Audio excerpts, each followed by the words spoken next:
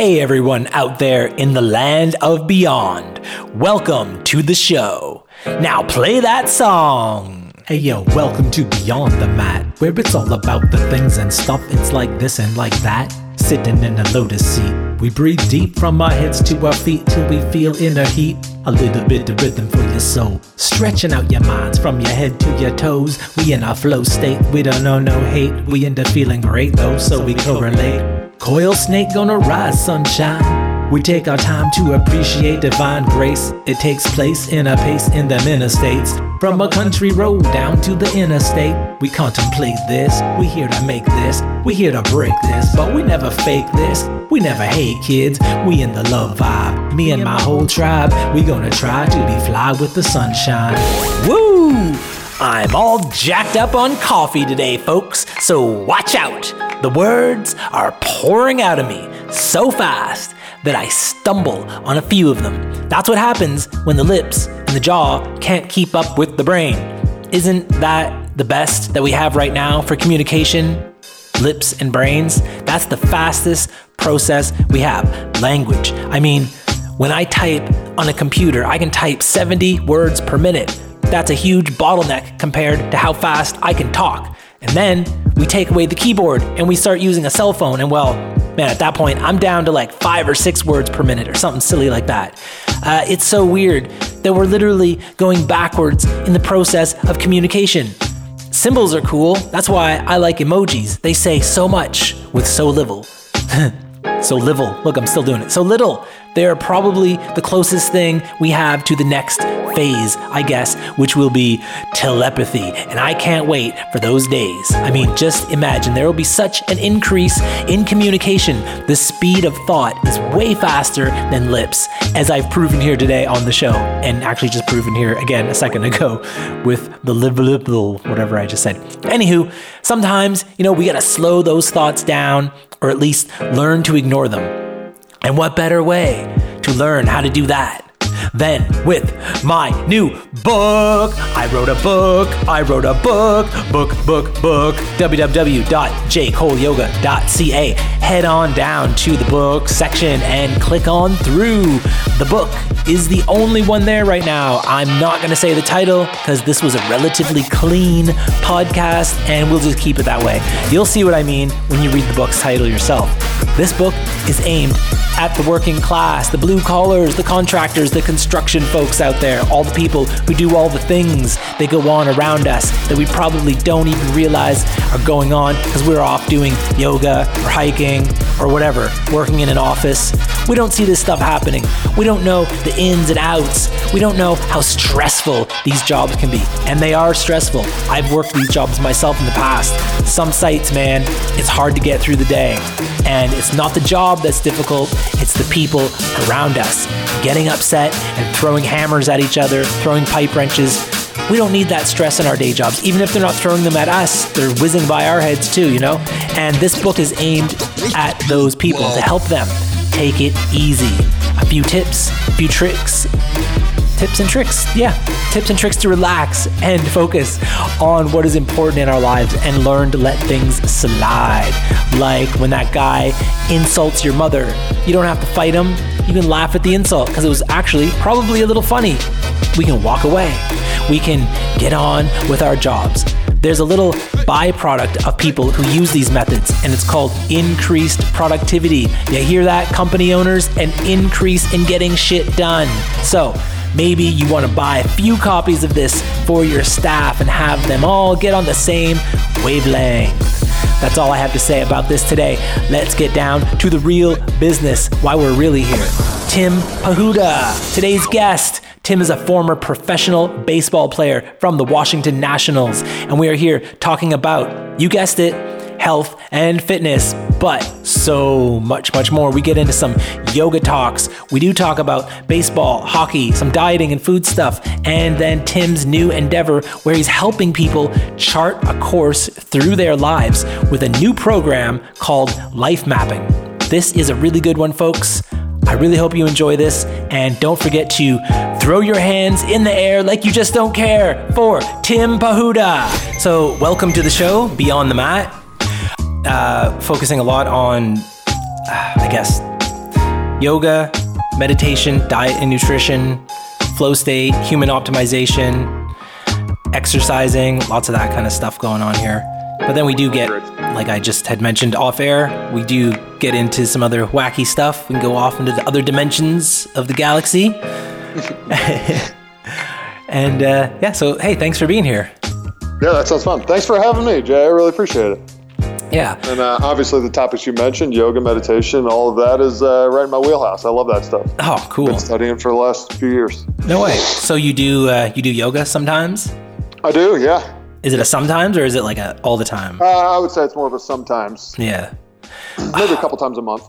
Yeah, I don't know, man. I'm one of those people, I was like, hashtag yoga every damn day and just killing it every day. And then I started reading a lot about people having, because there's not a lot of, I know it's been around for a while, but there's not a lot of studies that was done on it. And they're starting to find people are having hyperextension issues who have done too much yoga that can cause some issues. Yeah, in your older years. Stretching out ligaments and making joints loose? Yeah, and your knees start bending backwards and you're walking like a flamingo. Oof, that's not good. No, not really. So yeah, I kind of laid off the everyday thing, and now I'm like every 2 days. Yeah, every 2 days, every 3 days. Right on. I mean, I think it's a great practice just because it focuses like on breathing so much and like calmness of the mind. And I think that's hugely important. So I like to incorporate it more for that benefit even than like the physical benefit, even though that's also huge. Oof, definitely. I mean, I love the hippy dippy woo woo side of everything, man. I'm the first one. I'll be the first one there in a tie-dye t-shirt. Right on. I'll be right there with you, man. Cool. Carpool. Yeah, it's I mean, I liked that stuff, but I didn't know when I first started doing yoga. I started in LA when I lived there in 2015. And, I was I was there in 2015 too, actually. Oh, no way. Yeah. Where were you? I lived about 5 blocks up from Venice Beach. Oh, right on. So awesome. we lived right in Venice. I lived on the street that's the same street as Gold's Gym. So Gold's Gym was about 2 blocks down from me. Okay. It's like the biggest Gold's Gym in the world, Venice Beach. Yeah, and it's amazing, man. I met so many actors and musicians and things. Like it was incredible. But I mean, cool. They were like, look, there's like a lot of famous people come here. Please don't bother them. They pay the same fee. Leave them alone. They pay the same fee to come here to work out just like you do. It's not a photo op. But I mean, then there were the obvious days when it was a photo op. I mean, like Lenny Kravitz was there one day in like his full outfit, sunglasses and everything. And he's signing autographs. Pictures. Taking pictures, signing autographs. Yeah, all that. That's cool. I think that's cool. There was a new Terminator movie out around the same time I was there. So Arnold was around quite a bit. But I mean, he wasn't there in the same kind of, like, oh, I'm here to sign autographs. He was there working out. Yeah. And I remember my friend, I don't know the names of the machines, but it's one where you sit down and you push down with your arms. And we just called it the down. We called it the down machine. Sounds like a seated tricep or something. Yeah, exactly. Oh, pushing down. Yeah. So you're seated and you're pushing down, and there's like a seat from like your armpits down to like your hips down, like straight down. So yeah, you would have like 2 fists at your hips, and they would be like kind of like your shoulders raised up, so they're maybe up at your ribs, and then you grab these handlebars and push down. Yeah. And then back up. And so my friend who I was there with, who was spotting me, he's like, Jay, taps me on the shoulder. He's like, look next to you. And I looked and I was like, oh my God. And it was Arnold on the very next machine next to me. And I was like, I don't care. I don't care about the rules. This is so incredible. I jumped up. I'm like, man, I just got to shake your hand, dude. Like, you've provided so much entertainment in my life. Yeah. Through your movies and everything. It's incredible to meet you. And what did I say? I said something about, I was like, oh, I'm from Halifax, Nova Scotia. And so I didn't say Nova Scotia, but I just said I'm from Halifax. And he was like, Nova Scotia, it's a beautiful province. And I'm like, oh my God, he knows where I'm from. Like I just started That's awesome. Total fanboying over Arnold right away. I'm like, oh. But yeah, funny. He's pretty cool. And then he just started, he's like cracking jokes too. He's like, hey, you. Get back to your workout. Stop talking to the girls. which is what everyone's there doing, just talking to girls. Like, hey, how's it going? Yeah, so that was pretty cool time of life. Lived Yeah, there. that's pretty amazing. I lived in like off of Highland Avenue and the 101, kind of by the Hollywood Bowl in Hollywood, like underneath the Hollywood sign-ish. Right. Man, Yeah, it's a totally different part of town. It's like 10 miles away. It took like an hour to get out there. An hour? Oh my God. Probably, depending on the time of day. I couldn't believe to get from Venice to like, just to go up to watch a movie or something. Like we would, to go to like a filming in one of the studios or something like that. I mean, we did that touristy stuff too, because we were three Canadians who had just moved there. And so we went and did all that stuff. So for us to get from Venice to up there, yeah, it could take 3 hours depending on the time of day for traffic. Insane. Sure. Whereas like around here, we're talking about like a 20-minute drive turned into a 3-hour traffic jam. Yeah. Well, when I moved here to Denver, like that's a question I get all the time because I tell people I moved here from LA. Like, do you miss the beach? And it's like, shit, I'm 10 miles away, and I think I went like 5 times in the year and a half that I was there because it's such a hike getting over there. Yeah. It's, I don't know. It's an experience, man. That exchange, holy shit! Driving through that exchange. Oh my gosh, the 405, like the 405 along Venice and Santa Monica and Manhattan. Yeah, where they all meet. There's like 3 massive highways that converge into one giant megalithic, just insanity. It's like, okay, we're not doing this again. Can we zigzag through some neighborhoods next time? They're like, we can. I traveled quite a bit when I was in LA, so I would make the journey to LAX to fly out, and oh god. Yeah. I know exactly what you're talking about. That interchange is just brutal. Yeah, but getting around through the side streets inside isn't so bad either. Yeah, no, it's not terrible. I mean, once you're in the individual like towns that LA is kind of made up of, it's fine. Yeah. It's getting like one individual town to another that's like madness. Yeah, and man, that's weird. But they're so contained. Those little towns like Venice is so contained. There's everything you need. You don't ever have to leave. It's all there. That's right. Yeah, that's right. Same with Hollywood, same with like Beverly Hills, same with the Valley up like Studio City. Everyone has like everything they need in one spot because nobody wants to get on the highway if they can avoid it. Exactly. The creepiest thing was leaving LA because I was in a band, so we would tour around a little bit, and heading out of town, we would just like, we'd pass like, it was just never ending. You'd think like, okay, it's over now. And then nope, there's another town and another subdivision. And then there's another little set of grocery stores and gas stations off to the right that you could exit through. And then you keep going through subdivision, valleys. Oh, look, another one. It just never seemed to end. And then eventually we'd get to like a little patch of desert, and there'd be like a little bit of rolling hills. And then once you'd get through that, bam, back to another town. Yep. Wow, this place is it's filled up. There's so many people there. I think California has the population of all of Canada.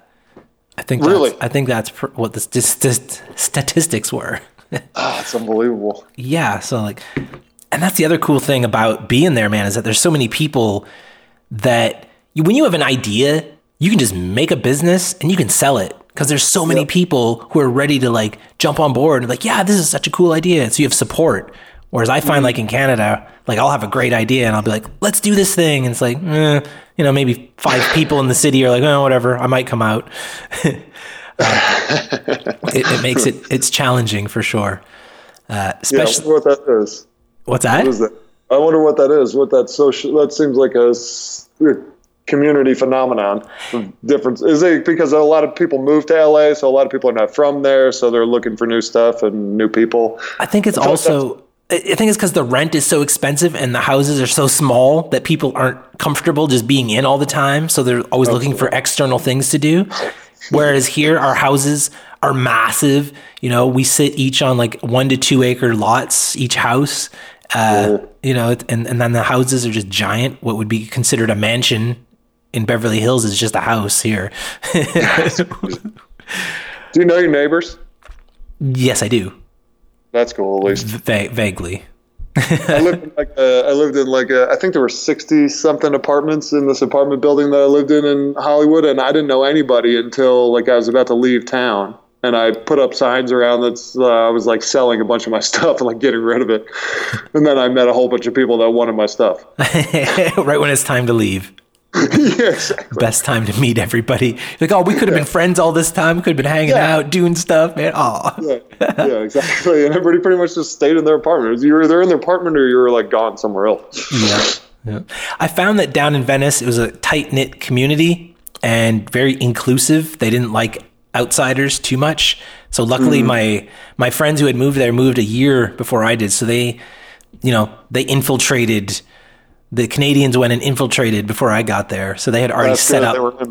They had a whole friendship circle going down at the Venice Bistro, and it was pretty cool. When I got off the plane, we went right down to Venice Beach, and played a show. So like it was like, here's the house, drop your stuff off, let's go. We got a show, and it was Halloween night. So put a costume on. Here's some stuff. Let's go. I'm like, oh, okay. That's awesome. Wow. That's a great story. Yeah. I don't think it could have landed any better than that. The leaving was a little more sad and chaotic. I was there illegally for probably 6 months, and then I would have stayed longer, but my passport was about to run out, so there's really no way. Nothing you could do. Nothing I could do. It's like, if I go to the embassy to renew my passport, they're going to be like, yo, you've been here too long. You got to go. And if I just, I didn't want to risk it. I didn't want to get caught. Because I've heard of random checks on people. Oh, you're a Canadian? Really? Let me see your passport. I've heard of it. I didn't know if it was true.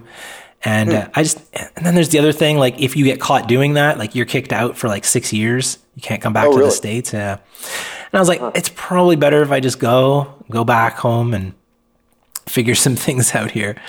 And, How long have you been back in Vancouver or on Vancouver Island? Well, I'm not from Vancouver Island. I'm from the other end of Canada, from Atlantic Canada on the East Coast. Okay.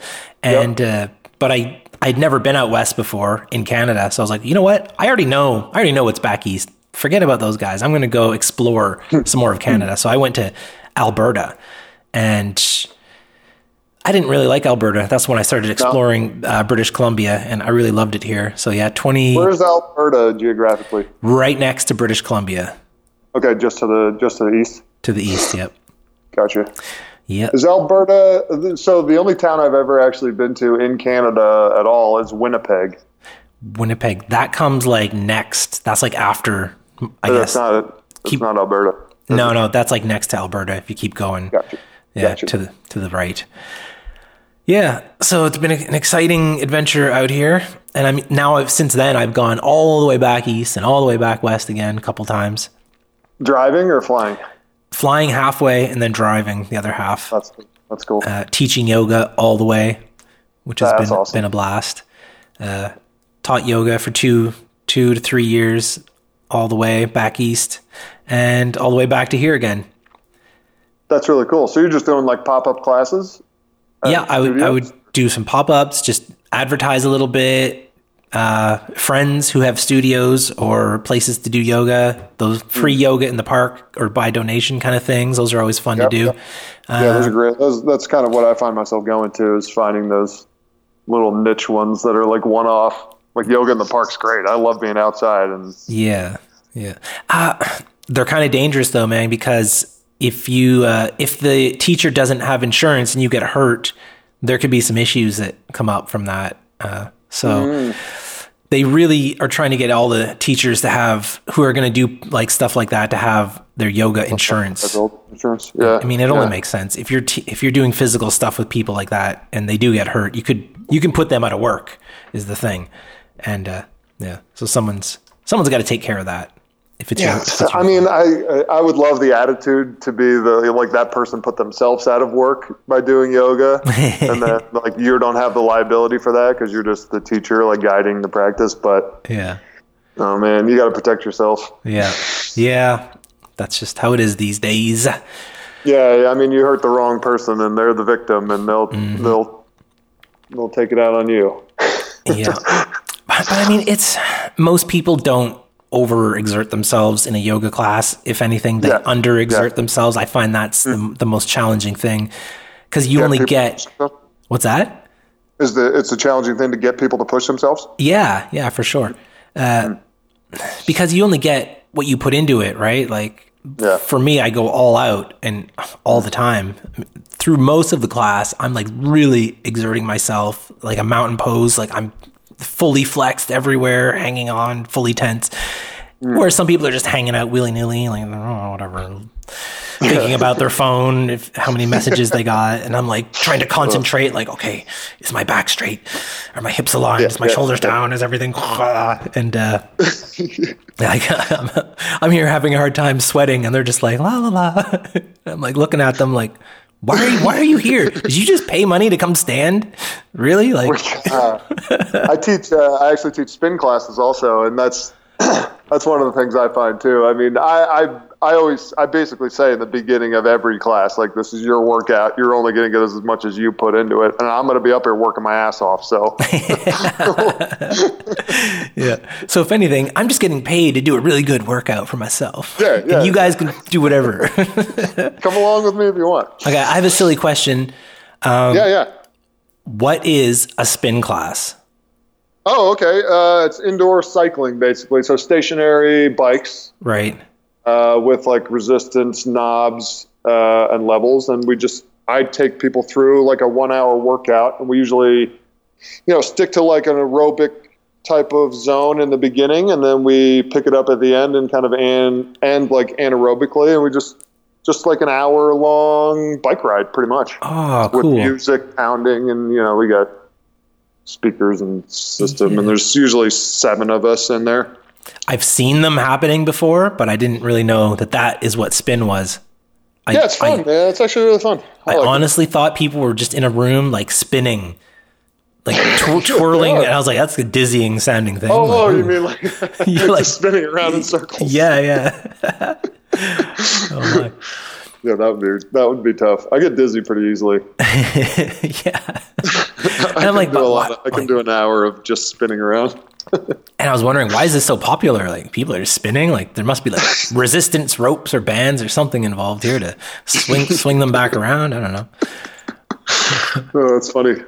Yeah. Anything to escape the existential dread. I find. Yeah, I think that's one of those things that's great about like working out and yoga and spin and really anything that you're like 100% focused on, is everything else just kind of falls away. Yeah. But I think that, and I like that term, existential dread. It was on a meme. Don't let it set in. Don't let it set in. Don't let the existential dread set in. Oh, there it is. It's like, yes, exactly. I love it. Man, don't do that. No. Yeah. I coach people now, like on an individual basis, and the language that's around that. Yeah. Like the program that we're using is basically rooted in neuro-linguistic programming. So it's how people talk to, how people interact verbally with other people in their world, their community. And then, also that same language is internal as well. So if often people are saying, don't do this, don't do that, they're saying that same stuff to themselves. Mm-hmm. And really the only thing your brain hears is the actual action part. Right. Yeah. Like, don't eat chocolate. Don't eat chocolate. All you're hearing is eat chocolate. Exactly right. And that is a huge part. That's a funny thing to try and like get across to people, because like everyone has this like don't do list, and man, I'm victim of it right now because you've probably heard of Sober October. I've started doing, for anyone who missed Sober October, I started doing No November, where you learn to say no and set healthy boundaries for yourself. So I like it. I have a huge list of no's for this month, and For anyone listening, this podcast is being recorded in November. It probably won't come out for a little while after this, but yeah, saying no all the time, like, okay, don't eat that, and you're like, now that's all I'm thinking about. That's all I want right now. Yeah, and switching that like mental thought from don't eat that to like the positive, eat something, like eat that as your alternative, eat your alternative, like that. It's a big shift, but it's also kind of a small shift. But it feels completely different. Like, don't eat chocolate feels completely different than eat vegetables. Like, eat vegetables is like an action. Like, do that. Yeah, I'm going to do that. Yeah. Don't eat chocolate's like, I'm restricting myself. Like, that doesn't feel good. No, it doesn't. You don't want to restrict yourself by adding like don'ts and knows. You want to expand yourself as much as possible. And it's just by switching the phrase around and the way you talk to yourself about it, like you'll have a totally different experience of it. Yeah. And it's your experience. It's your language. Nobody will even know what you're saying to yourself for the most part, unless they walk into you talking to yourself. Yeah. And man, I feel like this comes back to, trying to distract ourselves from the existential dread, eating, that pops up all the time. I think that's one of the most common things because it's right there.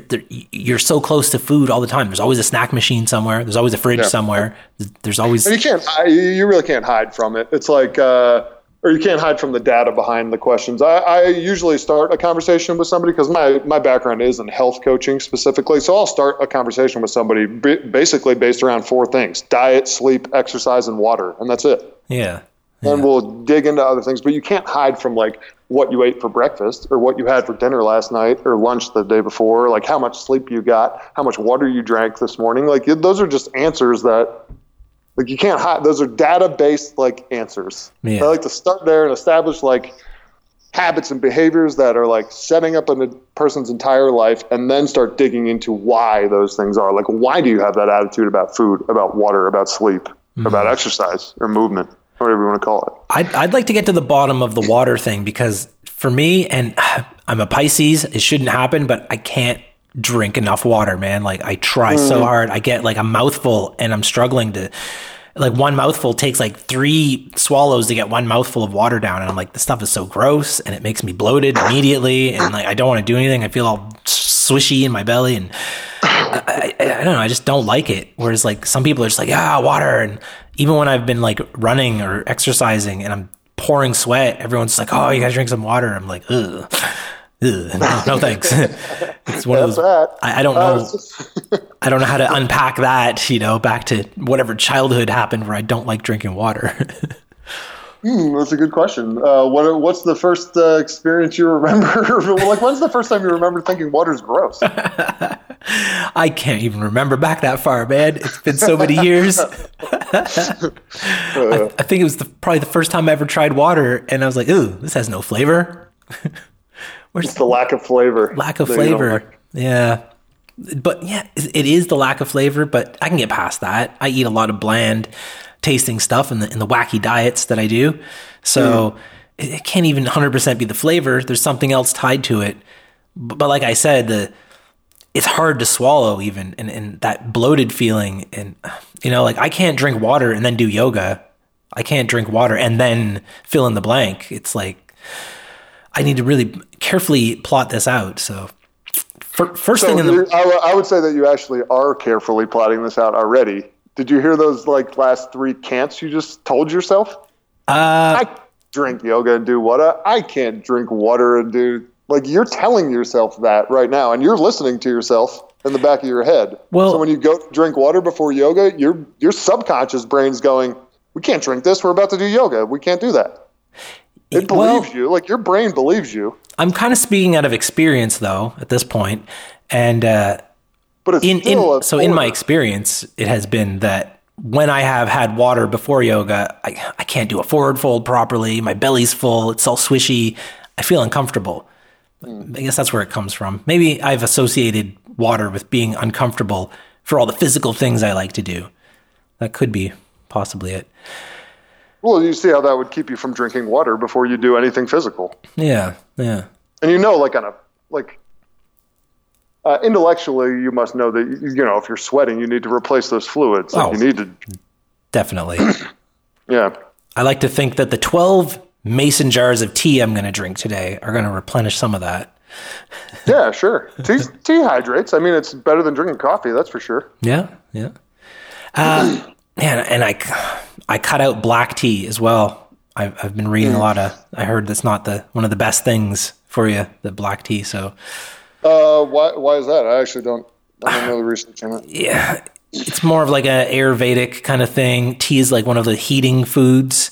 Can cause skin rashes and things like that. I've been really trying to cut out. I've cut so much stuff, man. I'm down to like basically broccoli and spinach and kale. Right on. That's good. It's easy to maintain that diet, and it's healthy. Yeah, and it's in abundance too. It's everywhere. There's no shortage of kale and broccoli anywhere. No, there's really not. But that's why I mean, like, things can get a little boring around here with the diet. So it's like the exact same meal every day of the week. And then, by Friday, you're like, okay, you got to do something, man. You got to do something to twist this up a little. And that's where the trouble, I think, for most people comes in doing like extreme dieting, is that they kind of push it too hard, too fast, too much.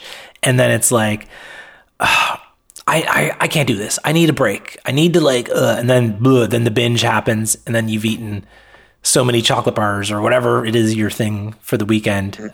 For me, it would be like, I would eat like some vegan ice cream.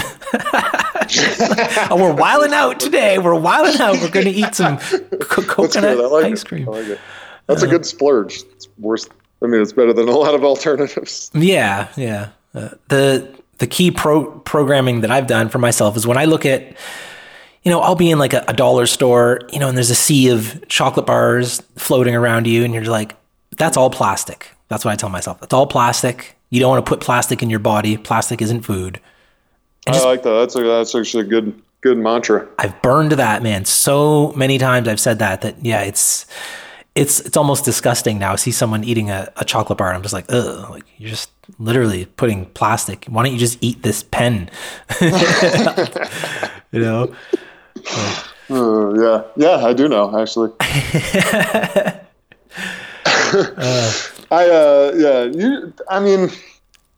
I would say that my big deal with food that I discovered over the last few years is that, my mental habit around food was that it was for comfort, and I was viewing it like if I get in a stressful time or, something not necessarily good happens, like I'll binge eat something that I know is not good for me. Like I'll eat a whole pizza. Oh yeah. You know what I mean? Yeah. It's like, it's not because I need a whole pizza to survive. It's because, I don't know, on some level in my brain, like I think that'll make me feel better. And maybe there is some kind of chemical release that happens when I do that does make me feel a little bit better. But there's a million different ways to get that same chemical release and not have the negative effects of eating a whole pizza. Yeah. At the same time. And it's a matter of like teaching myself that there's other alternatives for comfort in times of struggle than food. Well, yeah. Particularly unhealthy food. Yeah. Man. But everybody, like I had to learn that on an individual level. Like that's obvious to say that out loud. And like intellectually, I would have known that 3 years ago, but it didn't mean it changed my habit of what I was doing. Like I didn't actually like learn it, right. And have like the full well knowledge that I can manage my suffering elsewhere rather than on the plate. Yeah, it's hard to figure that out too, especially at the younger ages as we grow up. Like we don't put two and two together that like, oh, I'm hungry because of this issue that's happened in my life that's making me feel bad about how things are. Like my neighbor just got a new car. Like, why don't I have a new car? I'm kind of hungry.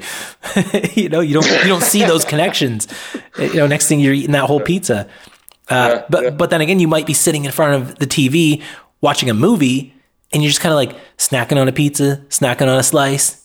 Oh, look, the whole pizza's gone. Oh, imagine that. Like, and you don't even think that you didn't binge it. You're like, I gotta have this. Oh, it's just been a casual thing that's been going into your mouth as you're watching a movie or a show or something. And then next thing you know, it's gone. And you're like, I would refer to that as like mindlessly eating. Mindless. Yeah. Yeah. You're just not really thinking about it at that point. You're just watching the movie and it's there. So you're eating it. It's there. Your hands are moving hand to mouth. Yeah. I think that's why they try and get people to eat popcorn, isn't it? Yeah, you're right. It's like a light snack. I was looking at, popcorn is like all carbs though, and I'm doing the keto diet right now, so there's no carbs. Oh, So popcorn is like 75% carbohydrate, and it actually, when you pop it, it actually goes up to like 78%.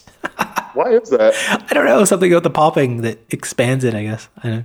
Sure. Maybe it's because the shell is hard to digest. If you were to eat it, maybe it wouldn't count. Like the seed. Yeah, that's really interesting. Yeah. Yeah. I mean, all kinds of different cooking and like the things that we do to food affects the nutritional value. So I guess it's not all that surprising, but I've just never heard that before. that the carb level goes up once you pop popcorn. It's pretty interesting. If anything, you would think it would go down because of the heat being applied and the pressure. And I don't know. Yeah, but then you got like butter and salt on it too. Well, yeah, but they're just talking about just the popcorn itself. I know, just the carbs in the popcorn. Yeah, I like to drizzle a little coconut oil and some sea salt on mine, and that's about it. That's about it. That would be another a treat night. Would be like a bowl of popcorn for me. I'd be like, oh yeah, popcorn and vegan ice cream. We're going crazy tonight. Watch out.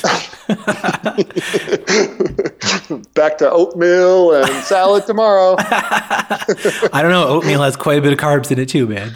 That's true. You wouldn't be able to swing the oatmeal with the keto diet. The one thing I miss is, and I've been trying all these different recipes out. So I started becoming a sleuth, an investigator of creation and trying to figure out, I'm like, okay, I want to make a keto-friendly cookie that's not a dry dust puck. Because usually that's all you get. You get this crunchy, disgusting, who knows what's holding it together. And I found something called psyllium husk. And psyllium husk is like it's a powdery kind of substance, and you mix it in with like almond flour and coconut flour. Mix those three together. So carbs are a binding agent. Carbs are what holds everything together, gives it that fluffiness kind of texture to it, keeps things spongy. Yep. When you make something like these cookies without anything that's holding it together, they turn to those dry, crunchy, nothing. I tried to make these. Would you say psyllium husk that keeps it together? That binds it? Yeah, psyllium husk. It does have a lot of carbs, but it has, for every gram of carb, it has a gram of fiber to erase that gram of carbs. So you're totally in the clear at the end of it.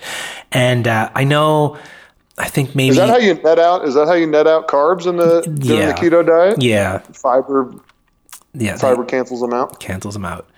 Right on. And if you're into like measuring and all that measuring was way too much work for me. I was like, I'm just going to cut out all the carbs. I'm not going to eat anything that has carbs in it. I'm not going to eat any sugar anymore. Just get rid of it all. It's way easier than weighing your food, these little portions and increments and doing the math. And you get your phone out and I'm like, this doesn't seem appealing to me. So I'm not going to do that.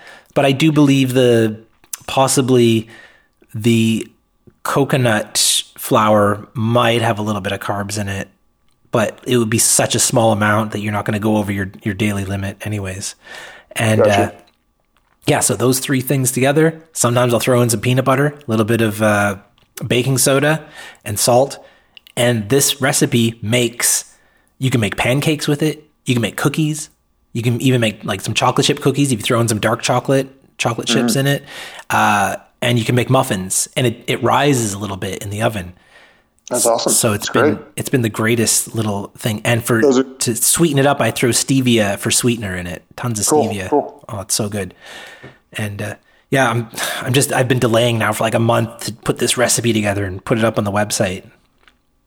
Yeah, you should. I'm sure other people are probably searching for the same thing. That keto diet's pretty popular now, and I'm sure people are missing their muffins. Yeah, for sure. And I mean, pancakes was a big one.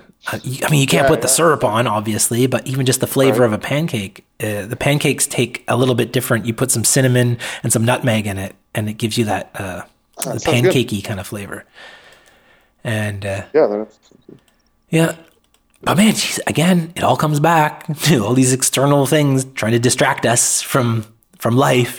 Just always a new distraction in the way. And, do you think that's what it is to you? I don't know. I like what you're doing, by the way, in terms of trying a bunch of different diets and crazy stuff. Like I strongly advise being like a scientist in your own life, and that means experimenting, especially on yourself, with stuff like diet. Yeah. See what works best for you, because obviously there's 7 billion people in the world, and there's that many different diets. Yeah. And only you are really going to know yourself too. Right. And how you feel. Yeah. Like that's what it's based off of. If you're doing the keto diet and you feel like crap after 2 weeks. Yeah. Don't do it. Maybe the keto diet's not for you. You know what I mean? Yeah. Like I take such a basic approach to dieting, and it's a macronutrient, just carbs, fiber, protein, and fat. And you balancing those 4 things for like your individual self or whoever I'm talking to or for themselves, like figuring out how much of each you need, and to keep like try to keep all 4 of those in every meal you eat. Obviously, this doesn't go with the keto diet if you're cutting carbs. And I have also another conversation with somebody about carbs being complex versus simple, like during this conversation. But like having all 4 of those in every meal, just that's fine for me. Yeah. If I have all 4 of those, I'll feel balanced. I won't be like starving. It won't, you know what I mean? I won't struggle to the next meal, and I'll feel like I've had a complete, like, balanced serving of food, I guess. Yeah, for sure. Man, and so I do vegan as well, plant-based diet. You do? Yeah, to make just to make things harder. Yeah, right. Why not? Like, let's go extreme. Let's go all the way extreme, man. Pretty soon I'll be like one of those, they call them breatharians. If I keep cutting and cutting, I'll be just eating air every day. But one of the coolest things I found, and well, I say cool, but then some days I'm like, it's not so cool, was that my sensitivity levels went way up when I went to a plant-based diet. I can feel myself, and like I can just tune in. So like sometimes you'll get those hunger pangs and you're like, oh, I'm hungry. And then you go like, okay, hang on. Am I really hungry? Or is this just distraction or life or whatever, something getting in the way? And you can just stop and tune in. And you're like, you know what? No, I feel my stomach. I'm actually not hungry. There's nothing going on there. I ate breakfast. Everything's good. Okay, let's move on. Yeah, that's big. Internal awareness, by the way. A lot of people would have eaten way before that. Yeah, for sure. Yeah, just grab something. Then, I mean, especially on keto, there's no reaching for an apple or a pear or anything like that. So a lot of the things are off the shelf. And eating like a high vibe kind of diet, I know that sounds a little hippy dippy woo woo, but like organic vegetables, for example, that really also increases your sensitivities. But let me tell you, it sounds cool and everything. Oh, you can tune in, you can feel things. Like, well, yeah, but you also feel electronics being on in the room. You get like ringing noises in your head. You feel those vibrations? I feel electronics. You get like this empath thing going on. You start to feel the emotions of other people who are around you, which isn't cool. I mean, if you gotta really, those waters are so hard to navigate. Like you're walking through a grocery store and all of a sudden you start feeling anxiety and anxious and angry all at the same time. And you're like, oh, I just gotta get out of here. Meanwhile, there's like little kids next to you who are crying because their mom won't give them the plastic chocolate bar off the shelf, like, and you've assumed some of their energy. Wow. So yeah, there are pros and cons to increasing your own sensitivities. And I guess it depends on what you do in life.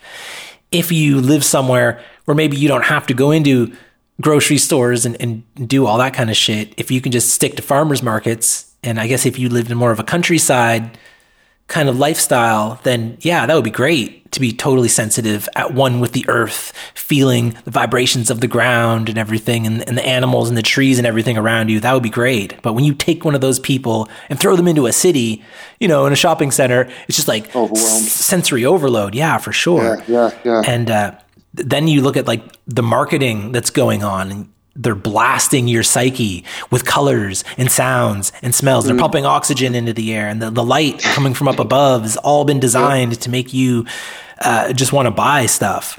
There's that. And then they're doing that to little kids, and people are bringing their little kids into these environments, and then you're expecting these kids to behave. And it's like, well, whoa. You can't even behave in this environment. Look at the crap you just threw in your shopping cart. You want this kid to not grab a chocolate bar off the shelf? Like, this chocolate bar was designed for that kid's eyeballs. That's why they're down at ground level. So they're looking at it at ground level too. There's at eye level chocolate bars. Yeah. The healthy chocolate bars are all up on the top shelf. They don't have any things down low for the kids, yeah, it's generally nothing at eye level is good for you. No. It's pretty funny. I'm 6'4", so my eye level's a little higher than most people's. Oh wow. So I see over the crappy products. Well, I'm 5'9", so I'm up there too. Yeah. Man, there's a lot of short people in the world. What is it? Somebody recently told me the average height of males was less than 5'9". 5'8". Yeah, for sure. I've noticed a geographic height thing too, depending where I've traveled in Canada. different places you go. You're like, wow, everybody's short here. Oh, everybody's really tall here. And I've been places where I've been the shortest guy in different places where I've lived, and I'm like, oh, this is different. And I got on a plane from LA to Minnesota at one point, and I was one of the shortest people on the plane, and I'm usually one of the tallest. I was like, man, Minnesota is full of tall people.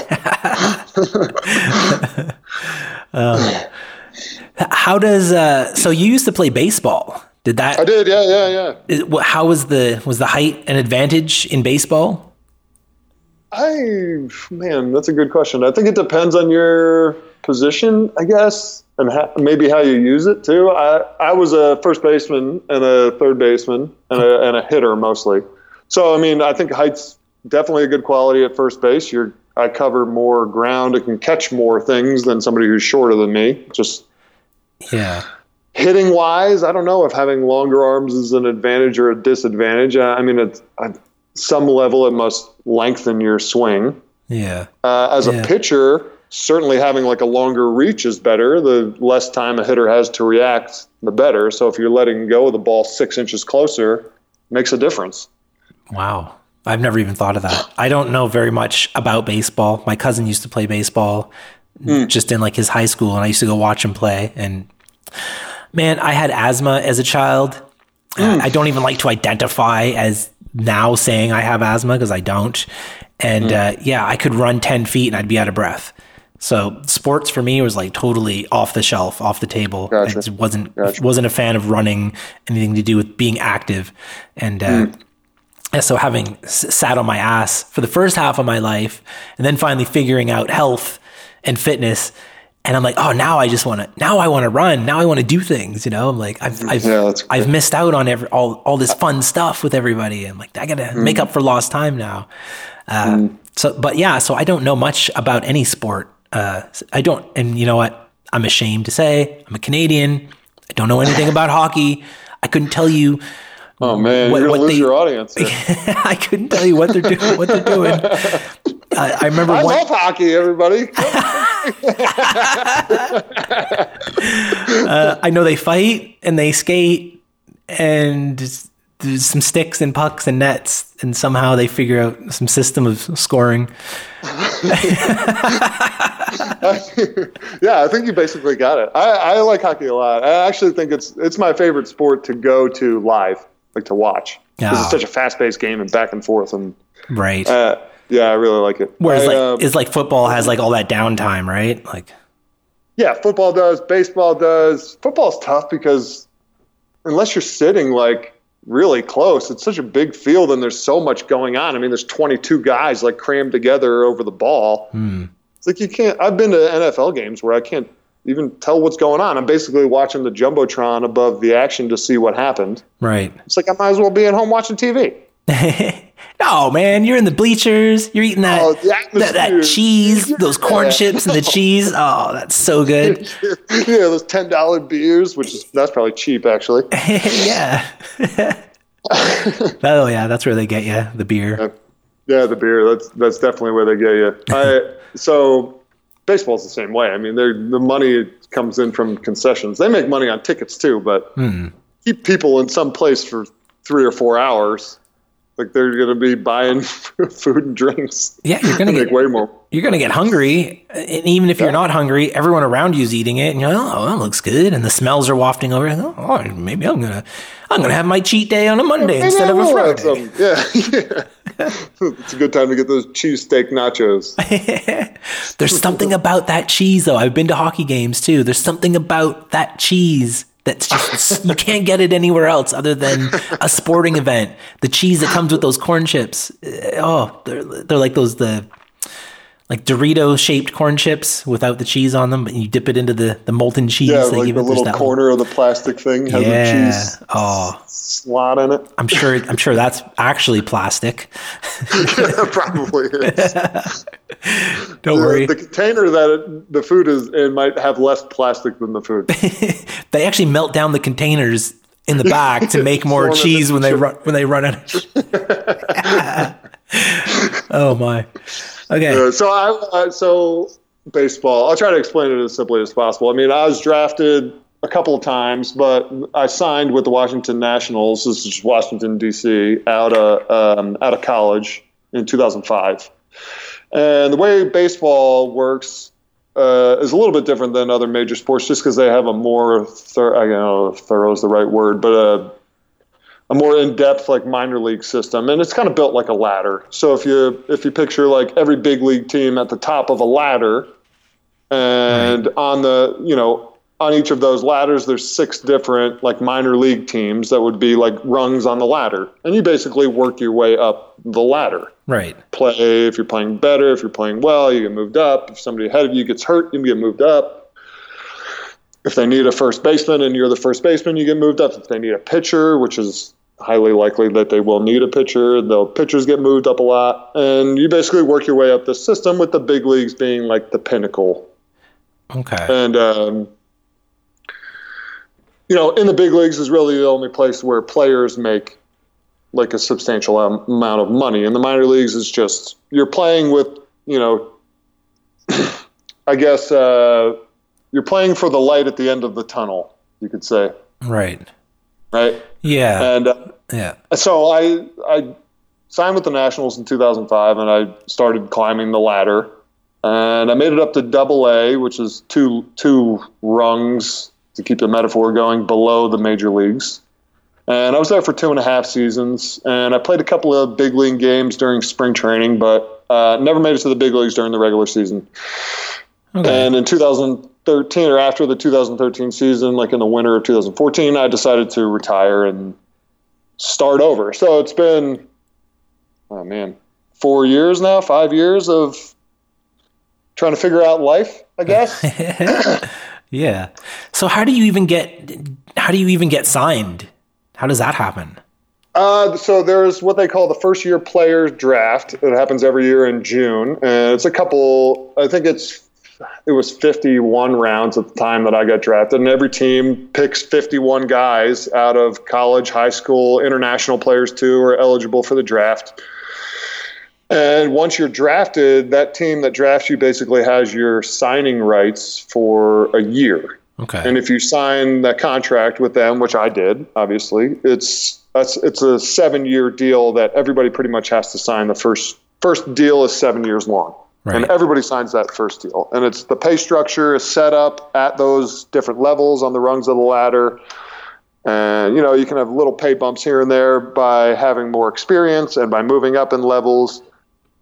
But you really don't make any money until you're in the big leagues. So my starting salary was in rookie ball was $1,050 a month, $1,050 a month before taxes. Okay. Which is nothing. Yeah. And then when I finished my contract with the Nationals, I was in Double-A, and I think I was making $1,800 a month. Okay. Which is also nothing. Yeah. And I did sign back as a free agent, so I ended up making a little bit of money my last year with the Nationals. But yeah, that's interesting the way it's all set up like that. Yeah, it's actually quite the hot button issue. There's a class action lawsuit going on between a bunch of representatives from minor league baseball who are suing Major League Baseball, who's responsible for setting up that structure the way it is.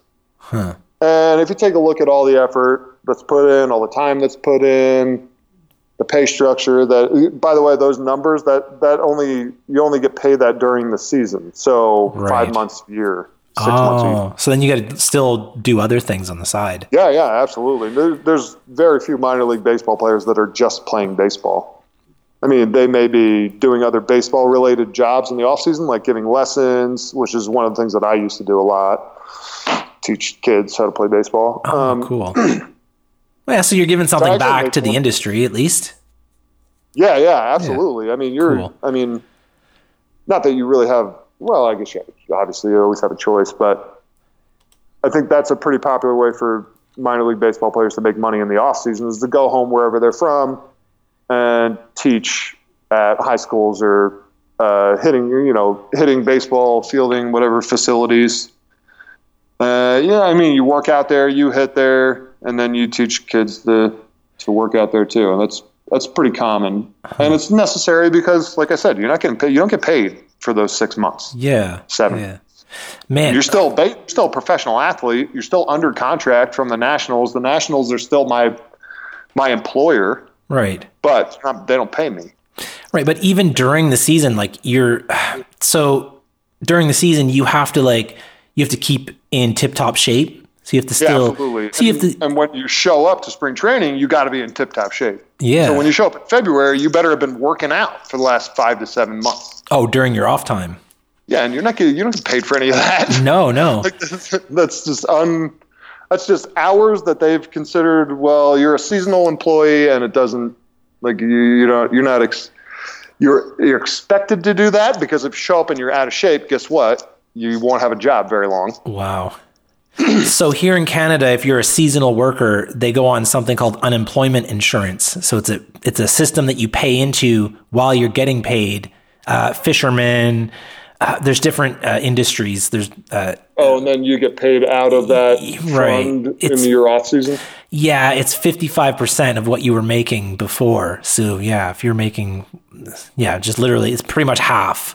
So you would be getting just a little over $500 a month.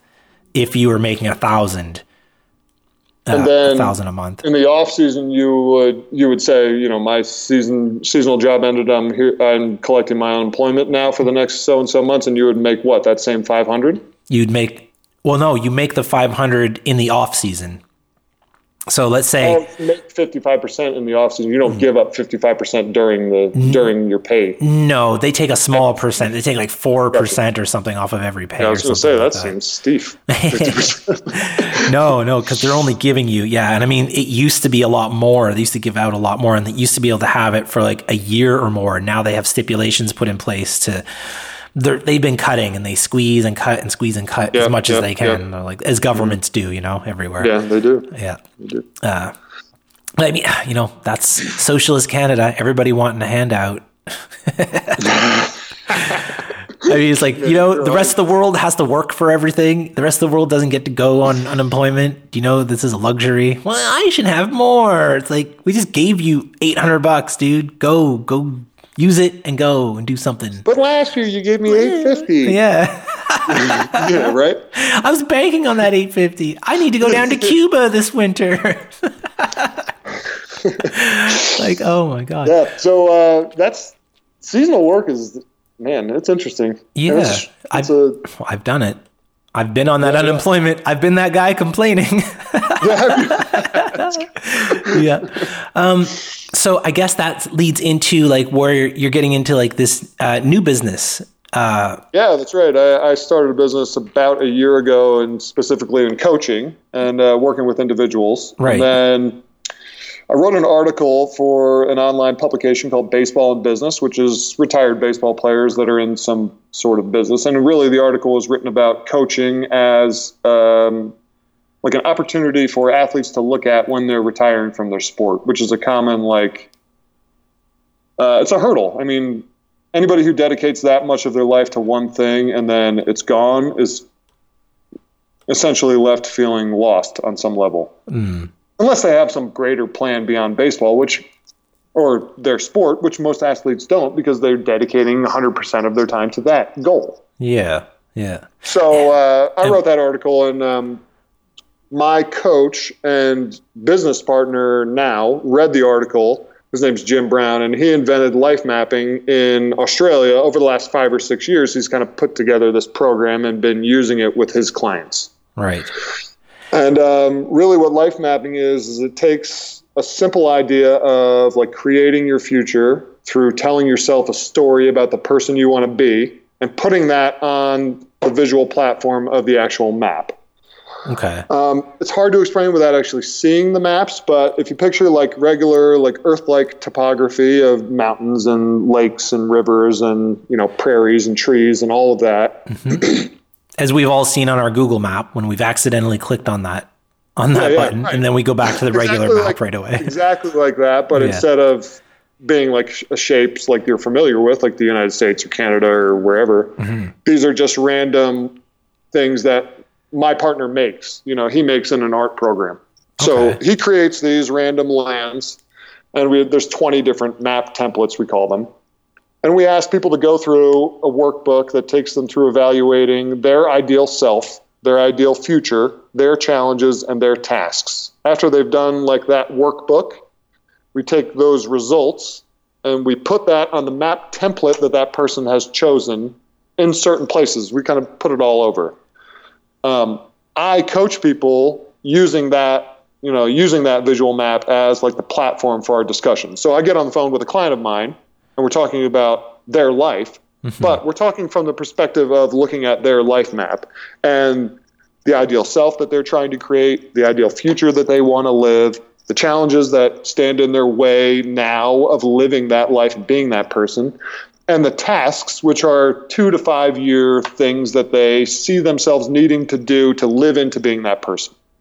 Okay. And then we take that map, and there's like a coaching program that kind of goes along with it, and I help people develop a story that they can tell themselves so that they can live into being that person today. Right. Yeah, because it is all about telling yourself. And I have this joke that I used to tell people about how if you walk down the street every day and some guy punches you every day, there's no stopping it. You know it's coming. You can look at it as a bad thing, or you can just be like, oh, excited for my punch. You can totally flip the script on yourself. And everyone around you might be like, you're crazy, man. I wouldn't go down that street anymore. I'm like, oh, I have to go down this street. It's the only street from my house to my work. And I get the punch on the way halfway through. Well, can't you fight the guy? No, there's no way around the punch. So you can literally transform your own mind. No, punches are good. It builds character, and you can tell yourself a story about. I don't need a cup of coffee after that. It wakes me up. Yeah, exactly. You're totally diluting yourself, but that's okay. I totally. We all are anyway. Yeah, exactly. We're already diluting ourselves. Oh yeah. To whatever our programming is. Right. So you're exactly right. You can reprogram yourself to be diluted in another direction that actually serves you better. Exactly. Why not program yourself instead of letting the outside influences of society, hence those chocolate bars, plastic bars at the store, program you to what's going to happen and how you're going to think about things. Exactly. I just want to read a little excerpt from the Life Mapping website where there's an About Me kind of thing for Jim Brown. Yeah, please do. So it says, many years ago, I started my career as a contractor at NASA, became a corporate executive, then a global management consultant. I have degrees in both engineering and physics. I'm a master practitioner of NLP, and I've published books, Dangerous Undertaking, The Search for Transformation. And so this is it's an impressive, commonly heard tale of people, like, oh, the Wall Street guy who he did it, and then realize like, oh, this is bullshit. Like, I need to get out of this. I need to go find myself. And that seems to be the most common tale, but we don't ever hear about people who screwed around for their whole lives, into their 30s, 40s and 50s, who then pulled themselves out of it. So I'm interested to know if you ever work with people like that who have they're almost a little far gone. Like they're almost past the time where it's like, we can't help you. And that is exactly the people that we want to work with. Okay. Well, it kind of goes back to what you were talking about earlier about motivating people in yoga class. Mm-hmm. The people that we want to work with, as coaches and as our clients, are the people that are almost gone, and they realize they're almost gone, and they see where this is headed in another 6 months or another year, and they don't want to do it anymore, and they want to create something else. They don't have a tool to do that. They feel lost. And when you're lost, you need a freaking map. And that's why this whole thing came about. And that's how we help people find themselves, by creating themselves into what they want to be. Right. Man, and myself, I'm an experiential learner. I can read all the books and some of it'll sink in. I can watch all the videos and some of it'll sink in. So first and foremost, I learn through experience. But secondly, I'm a visual guy. So for me, having a map is definitely a really cool thing to have in my face. Yeah, me too. It's huge for me, not only as a person developing my own life map, but as a coach with other clients, having the visual that I can meet them exactly where they are because they've made that map and we're both looking at it together. We're sharing a perspective and we're talking about them where they are right now. Right. And that's Like having that establishes like such a better conversation. And when I was coaching prior to having life mapping and coaching people that didn't have life maps or I didn't know about life mapping yet, I was taking people through like a planned program. But I was talking to so many different people that I was mixing up who was who. And that was a real problem for me as a coach. And honestly, now that I have these maps, like they're like a fingerprint. And the story that goes with them, even if somebody were to pick the same template that somebody else picked, the words that came out of doing the workbook and the words that go on the map and where they are and the conversation we have and the story that that person creates about their life and living into that person is completely different. Right. So I don't mix up people anymore because I have a very clear visual of what Dan's life map looks like, right. For instance. So I guess it's the difference between, let's say you're meeting a room full of maybe 5 people and each of those people is a book. Right? All you see is the cover and you're gonna have to open the book and read and check out chapters and everything and close the book. And that's the person, as opposed to instead of a book, you look at them as you can see their map. It's not something you have to, so you don't have to dig so deep. It's a picture. It's a visual, bam, there it is. There's everything all laid out, all in one shot. Boom. Yeah, I guess. And how are you being this? Like, how are you being this ideal self this week? How were you? How are you being your ideal self last week? How are you going to be your ideal self this week coming up? How are you being your ideal self right now? Right. And those are like 3 questions I guess anybody that's made a life map, because they've taken the time to go through it and decided what they want to be with their ideal self. Okay. And they know exactly what I'm talking about when I say, are you doing that? And it's easy for me to hold somebody accountable, like using this tool. And I send text messages to clients that aren't even words. They're just a picture of a part of their life map. And a question mark. Yeah. It's up to them. Like that's a big principle that kind of overarches over the whole life mapping process is any of the meaning, any of the context that gets like put on these maps or like supplied to these maps or the story that's created, like it's all self-created by the person who's making that map. So I just mentioned Dan, and it's just because I happen to have Dan's life map sitting in front of me right now. Dan has created a story that revolves around this whole thing, and it's all his story. I've done nothing but ask Dan questions. I may give him a little tidbits of curated information here or there to gently nudge him in one direction or another, but he's the one that has to decide what everything means. He's the one that has to decide the story, and it's important to him because he does that. So are these examples of the map that are right on the website? There are some examples on there. Do you have the website up in front of you now? Yeah, I do. So there's kind of like this topographical map in the background. There's a video that kind of shows some of this stuff. Yeah, that might just be me talking briefly. We're actually planning on loading up a bunch more video on our website just because it seems to be moving to more of a visual direction. If you go to the Life Mapping Starter Package, which is the tab at the very top, Life Mapping and you scroll Starter. scroll to the bottom of that page, you'll see some examples of templates. And there's 20 different templates once somebody goes through the workbook and then goes to pick their map. Right. There's 20 different maps, and they all look completely different, specifically for that reason of, like, we want people to choose one that they resonate with, like, on an intuitive level.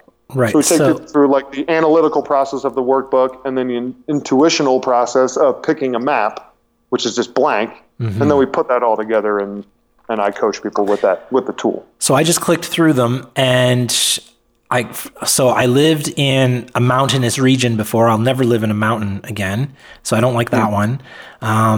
The coastline, the central one where you're kind of landlocked, I don't really like that one. There's one with a giant lake in the middle. That one's okay. I guess I really like the one that's an island. Cool. That one resonates the most with me. That one's cool. And this is, I think there's, I don't know how many go through on this thing, 5 or 6? Yeah. There's another 14. Oh, wow. Okay. When you make your map, and you'll find one that's like your map, and everybody that's gone through this process so far has found their own map. Yeah and I like this one. It looks like an animal. It looks like a sheep because there's like this mountainous region up top that kind of makes like a sheep's head, and he's got these like feet coming down the island one, and his tail sticking out at the top. Oh, it does look like a sheep up there. Yeah. That's cool. I would have totally picked this one here. So what are the different regions like within this? Each one would kind of represent different aspects. So let's just say hypothetically you went through this process and you made a life map using the life mapping starter package that you just clicked on there. Mm-hmm. You would go through the workbook. You would pick this map if this was the map you did pick after you saw all the other ones. Right. And you would enter the information from the notebook or from the workbook, which is 12, we call them future attributes, but they're specifically focused around ideal self, ideal future, challenges, and tasks, which I've mentioned a couple times. You would go and you would pick this map. And so you would enter those 12 attributes. You would enter the letter that this map is associated with. The maps are all identified with just a simple letter so that you can write down a letter and close the window and forget about it. Right. That stuff gets entered into our website, and then Jim or Jim's wife, who are the only people that actually make the life maps, will take those words and put it on this map. I can't tell you where ideal self and future and challenges and tasks would show up on this map for you, but all of that would show up on here. Okay. Some way. And where things are matters. And there's a story that kind of would evolve out of this whole thing that you would have to develop. And I, as a coach, would help you develop that story. Right. And so again, you look at this and in an instant, you know where I'm at, you know what I'm working on. Yep. Right. Yep. Oh, look at that. Down at the bottom, it says this is map C and its name is Fairyland. Of course I would pick Fairyland. Yeah, there you go. Oh yeah, right. C. So hypothetically, if you were to go to the website after you had done the workbook and pick a map, you would write down C and you would close the window and you would enter all that information in. And then 2 days later, you would get this map in the mail with your words on it somewhere. And then I would call you and we would talk about your map for a half hour. Okay. And that's all included in the life mapping starter package. So we're trying to make it as simple as possible. It is brand new, so it is educational. I have to kind of explain it to everybody thoroughly. Mm-hmm. But well, hey, the idea is you're kind of explaining it right now, which is really cool for everybody. Yeah. As I'm going. So we're trying to keep it as simple as possible for anybody to make a life map. So we kept it as inexpensive as possible. It includes coaching, and anybody with an email address and $100 can create their own life map, today using our website, and have a 30-minute phone call with either me or one of the other coaches that we've certified to use life maps. Okay. Man. So my partner and I train other coaches too. I like it. I like the system. I like the idea behind it. I like the visual. So is there also some kind of system for accountability? That honestly is what a coach is, but this device should theoretically be the accountability partner also. Okay. So yeah, I'm one of those people too. You made this tool. I talked to you, explained it to you a little bit, and then you had a struggle in your day-to-day life and you needed to check yourself against what's really important to you. You would open up this life map and look at it and see if you're living within the range of what you've set up. Right. And the story that you've told yourself, right? Right. So if you want to be this ideal self, and there's 3 different things on there that are really important to you, being that person, you can check yourself in day-to-day life to see if you are being that person. And if you're not, there's a conflict that you need to discuss with somebody, whether it's a coach or somebody else. But theoretically, you'd be able to check yourself using this map in your day-to-day life without needing a coach. Okay. But you still have to go and open the map. You still have to do it. And this is absolutely. where, well, that's a metaphor. That's a metaphor for life. yeah, you got to do the thing. Do something.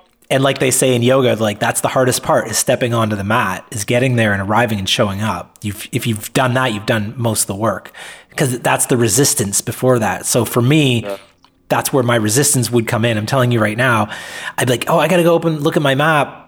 And then be like, I'll do it later. Oh, I got to look at my map. I got to do it, man. You haven't even looked at it once today. We're getting near 10 p.m. at night. But for me, accountability would be, someone texting me, or there'd be some kind of automated message to poke a little fire under my ass. Come on, let's go. You paid for this thing. Let's do it. Yeah. And a lot of that is grouped in with coaching. When I actually coach people with a map, obviously I do that sort of accountability. The other part of the process that we're kind of working on is It's not automated. It would be like a video version of the coaching. Mm-hmm. So somebody could essentially use the videos as their accountability coach when they don't have an actual coach or they haven't hired an actual coach. Right. I would say that if a person like goes through this program and develops their life map and like really understands the story behind it and gets it, you wouldn't even need the picture anymore because you'd be able to see this in your head. Oh yeah. I closed that window down a few minutes ago. I can still see the sheep when I close my mind. When I close my eyes, there's the sheep. So if we can burn into people's minds what they really want and the life they want to live and the people they want to be, like that's what's important. Like to me, that's an impact of getting clarity in your life. And it doesn't tell you what career to have or what job to do or whatever, but it tells you what type of person you want to be. Just bigger. Right. Yeah, which is more of a foundational kind of step, right? You're not so focused on the end goal as you are building up the proper foundation to get that person to the end goal. Yeah, and that's what's great about this thing. I mean, you close the window now, but none of the stuff that'll be on this map outside of the words that you come up with, which would be labeled. Like it would be up to you to decide what do those 5 volcanoes mean that are on the southwest side. You know what I mean? Right. There's only one person that could decide that, the person who made up the map. Right. It's an ongoing land of discovery and development, and there is no final draft until you die. Right. Which is also part of the metaphor. Okay. Yeah, that's so cool, man. Yeah, the volcanoes would be some kind of turbulent time of my life, I guess. Explosive times. Yeah, that's what you decide. More of the years when I was performing on stage all the time, those high impact, let's call them years. Yeah. High impact years. Yeah, those are my baseball years. Oh, it's funny the parallels you can find between things. Oh man, it's unbelievable. I talk to people all the time who have made transitions in their life like similar to an athlete leaving their sport. I mean, somebody leaving music or a band. Mm-hmm. Somebody leaving the military, going into regular civilian life. There's big life transitions that people are going through all the time, and those are hard. And we're not alone. We're not alone. There's people right next to us doing it, and you might not even know. You know, it's true. Like you just said, someone leaving the military and exiting through a sports industry or going through the same emotions and the same process. You know, it's the same loss of identity. It's like I've built my life around this for the past however long it's been, and that's what my programming now is this. Exactly. Yeah, man. And I feel like I built up as a musician. I built up most of my life around that. You know, and then when it was time to switch, well, I lost so many friends, and I lost my whole network is gone. They don't want anything to do. When you're dealing with, you know, people who like to party, sex, drugs, rock and roll. Let's flip this hotel room upside down and then leave and laugh about it. Ha! Let's crash a car and run away. And there's just so many things. You were hardcore into the rock scene, huh? It was actually throwing TVs out of hotel windows.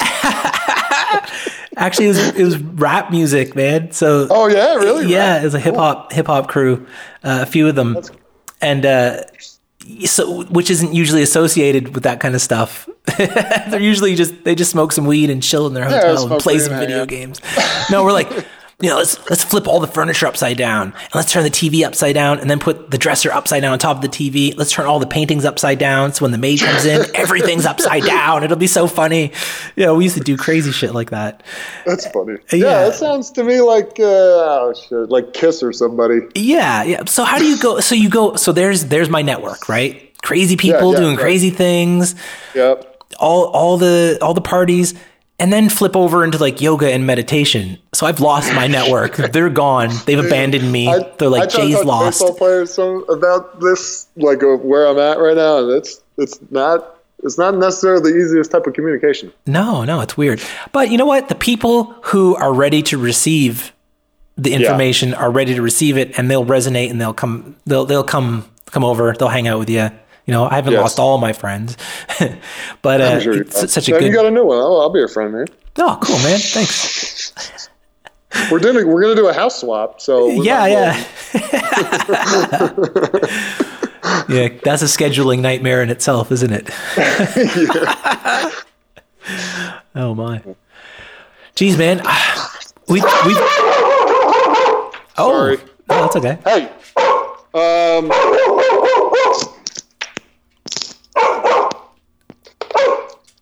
Jay, I don't want to cut this off, but yeah, somebody's here. That's okay, man. Hey, he was here at 11, but he's a half hour early. We've gone over an hour, man. It's been really good talking to you. So thanks for being here, Tim. Thank you. Again, that was the website is lifemapping.me. So if anybody wants to check that out, get on over there. Get Tim to help you out. And yeah, we'll talk to you again soon, man. This has been great. Yeah, thank you very much. My email and phone number is on that site too. If anybody wants to look me up, give me a call, ask me questions. Facebook, I'm on there. Like, come find me, man. I'm looking for friends too. Awesome. Cool. Well, goodbye, everybody. All right. Thanks, Jay. Oh, yeah. That was another one of my favorites. I am super interested in these life maps. They're so cool. I'm looking at it on the screen. This fantasy island, it really looks like a sheep. I could definitely live on this island. It looks like a fun and relaxing place to be, man.